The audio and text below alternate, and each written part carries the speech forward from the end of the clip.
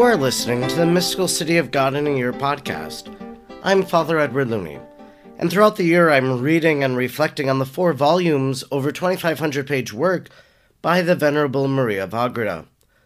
If you would like to discuss today's reading, you will want to head over to the Mystical City of God in a Year podcast group, and there you can interact with me and other followers and listeners. If you haven't joined the group, you would have missed a picture of Solanus Casey's Mystical City of God with an inscription that he wrote to the reader that I recently saw when I was in Detroit at the Solanus Casey Center. Now let us thank God for the life of Venerable Maria of Agreda. Almighty God, you will that all people know the saving power of Jesus' name. Throughout time you have sent missionaries to your people who proclaim the good news. We thank you for sending Sor Maria to the Humano people and planting the seeds of the gospel in their heart and in our land. She taught them the good news and prepared them for baptism. We look to her example in holy life and wish to be taught by her today. Sor Maria, teach us how to pray and meditate. Teach us how to imitate the virtues of Our Lady. Teach us the mysteries of our faith. Almighty God, stir aflame in our hearts the same missionary fervor of Sor Maria, so we may be as emboldened as she was to proclaim the gospel of our Lord Jesus Christ, who lives and reigns with you in the unity of the Holy Spirit, God, forever and ever. Amen. Today is day number 156, and we are reading from Volume 2, Book 4, Chapter 12, paragraphs 507 to 512. 507. When the Heavenly Mother judged it time to nourish him at her breast, she reverently asked permission of her son, for although she knew that she was to nourish him as her true and human child, she nevertheless bore in mind that he was at the same time the true God and Lord, and that a great distance intervened between the infinite being and a mere creature, such as she was. As this consciousness was unfailing in the most prudent virgin, her reverence remained faultless and undiminished, and permitted not the least faultlessness in her. She was always filled with a comprehensive insight, and she always reached perfection in all her acts. Therefore she nourished, served, and tended her child, not with an uneasy haste, but with unremitting care, reverence, and discretion, causing ever new admiration in the angels, whose celestial understanding reached not so far as to comprehend such heroic acts of a tender maiden. As they were always corporeally present during the time which she spent at the gates of Bethlehem, they administered to her in all things demanded by the service of the infant God and of her. All these mysteries are so wonderful and admirable, and so worthy of our attention and remembrance, that we cannot deny our negligence in forgetting them, and we cannot acknowledge sufficiently what harm we are doing ourselves in ceasing to think of them, nor do we sufficiently understand the divine effect which the memory of them produces in the faithful and grateful children of the Church. 508. From what has been revealed to me of the reverence with which Most Holy Mary and the glorious Saint Joseph, as well as the angelic hosts, treated the incarnate God, I could easily extend my discourse on the subject. Though I refrain, I yet wish to confess the want of reverence with which I have until now audaciously behaved toward God, and how many faults, of which I have been guilty toward him in this respect, have become known to me. As I said, and will relate further on, in order to assist the Queen, all the angels of her guard remained present in visible forms from the time of the birth until the flight of the child into Egypt. The solicitude of the humble and loving mother for her divine infant was so unremitting that she would not part with him to place him in the arms of Saint Joseph, or into those of the holy princes Michael or Gabriel, except on rare occasions, when she was obliged to take some nourishment. For these 2 archangels had besought her to consign the child to their care during meals, or when Saint Joseph was at work. Thus he was placed into the hands of the angels, in admirable fulfillment of the words of David, "In their hands they shall bear thee up," Psalm 90:12. The most watchful mother would not take any sleep in her solicitude for her most holy Son, except when his majesty commanded her to do so. In reward for her diligence, he provided for her a new and more miraculous kind of sleep than that which she had until then enjoyed. For while she slept, her heart was awake, continuing, or rather not interrupting, the divine intelligence and contemplation of the divinity. Canticle 5:2. But from this day on, the Lord added still another miracle. Namely, during the sleep which was necessary, she retained in her arms the power of holding and embracing the child in the same way as if she were awake, and she gazed upon him with the eyes of her intellect, as if she were looking upon him with her bodily eyes, understanding all that she herself and her child did exteriorly in the meanwhile. Thus was miraculously fulfilled what is said in the Canticles, I sleep, but my heart is awake. 509. The canticles of praise and exaltation of the Lord, which our celestial Queen composed in honor of the child, alternately singing them with the holy angels and also with her spouse Joseph, I cannot express by my limited terms of speech.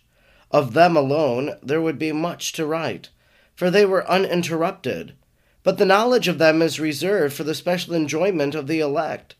Among all mortals, the most faithful Joseph was privileged and blessed in this respect, and in many of them he himself participated, and many of them he understood. Beside this, he enjoyed another favor of singular benefit and consolation to his soul, and procured for him by the most prudent Virgin, namely many times in conversing with him of the child. She spoke of him as of our son, Luke 2:48. Not that he was the natural son of Saint Joseph, since in the supernatural order he was the son of the eternal Father, and in the natural order the son of the Virgin Mary, but because in the opinion of men he was reputed to be the son of Joseph. This favor and privilege was of inestimable value to the saint, and caused him immeasurable delight. On this account his heavenly spouse delighted in using this appellation when conversing about her son. Instruction which the Queen and Lady of Heaven gave me. 5:10. My daughter, I see thee full of devout emulation of the happiness which the intercourse with my son afforded me, my spouse, and the holy angels, since we beheld him present to our bodily eyes, as thou desirest for thyself, if it were possible. I wish to console thee and guide thy affections toward that which thou thyself canst and shouldst do according to thy condition, in order to attain the same happiness which thou covetest in us. For this purpose, beloved, recall what thou hast already sufficiently understood concerning the ways of God in raising up those souls, whom he seeks with paternal love and affection.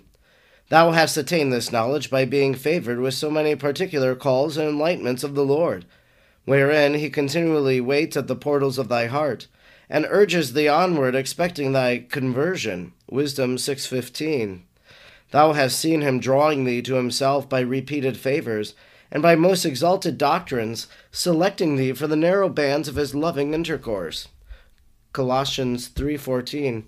And the great purity due to this concession. 5:11. Faith likewise teaches thee that God is present in all places by the essence and by the power of his divinity, and that to him are open all thy thoughts, thy desires and sighs without exception.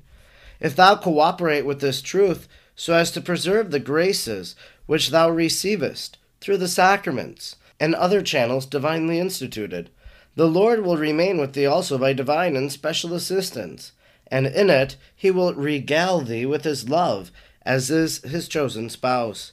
Now, since thou knowest and understandest all these truths, tell me what more canst thou envy or desire, when thou already possessest all that thou so anxiously sightest after?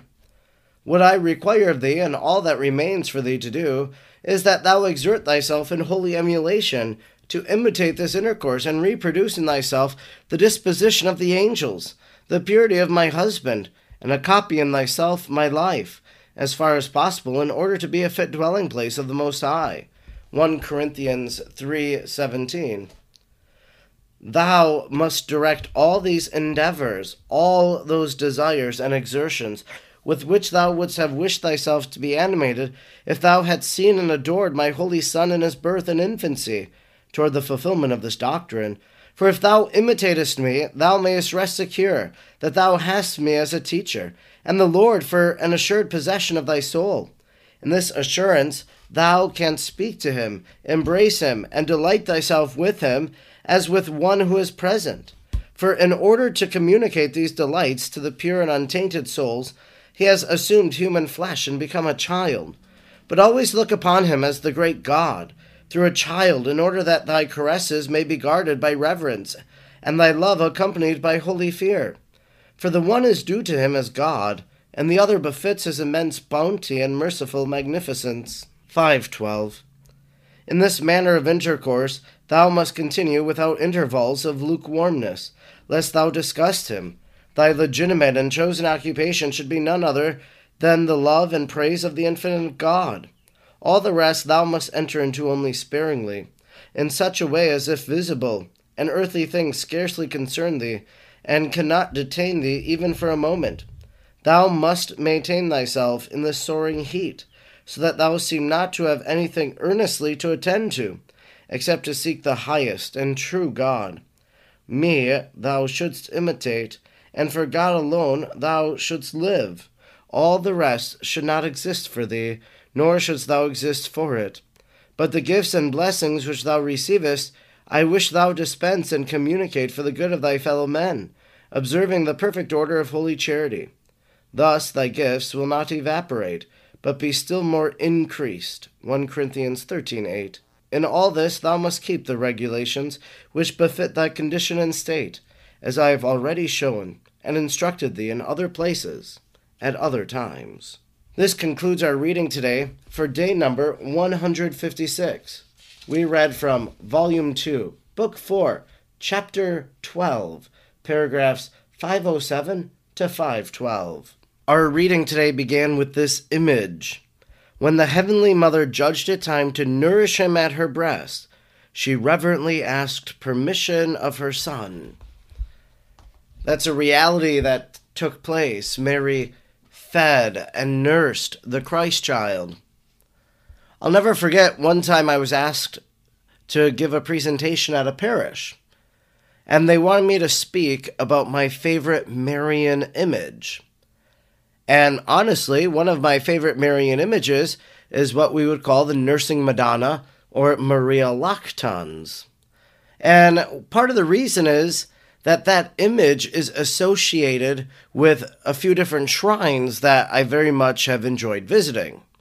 The shrine of Our Lady of La Leche down in Florida, or the Milk Grotto in the Holy Land. I've known several people who have struggled with fertility, and those two shrines are places where you pray for fertility, and you pray for a good, healthy, safe delivery of a child. I've gone to St. Augustine, Florida, where Our Lady of La Leche is, almost every year.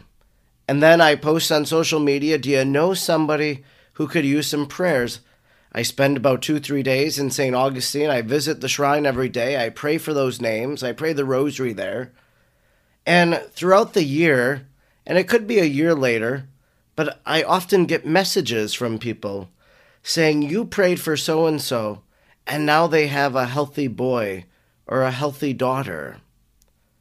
So that image of the nursing Madonna connected to these shrines really made an impression on my own spirituality, my devotion, what I would call my own charism of praying for couples who find it difficult to conceive. That's one of my passions of intercessory prayer. I give this presentation at the parish. I have a PowerPoint. The image is up there on the screen. I'm giving my presentation, and a few people, 1 or 2 people, walked out. And they walked out because they were disgusted by the fact that Mary was shown nursing the child, that her breast was exposed. And I thought about that for a long time. Well, why is it that someone would get so upset about that image? I think it's maybe because, in a sense, we've deified the Blessed Virgin Mary. And so Because of that, we can't look at her human attributes. Now, remember, Mary is a human person. She is not God. She is not a person of the Blessed Trinity. But I think because of the way that we've exalted her, that this was beyond those people's imagination, and they believed that she should not be depicted in this manner. I also think, too, kind of this pornified culture that we live in, that maybe it made people uneasy because of that. But this is truly an emphasis on the motherhood of the Blessed Virgin Mary, that she was the mother of the Christ child, that she nursed him, that he was fed and nourished by her. It's really a beautiful image, and one we heard about today in our reading. I'm Father Edward Looney, and throughout the year I'm reading and reflecting on the mystical city of God. I'm grateful you joined me today, and I hope you'll join me again tomorrow. Until then, may God bless you, and Mary pray for you.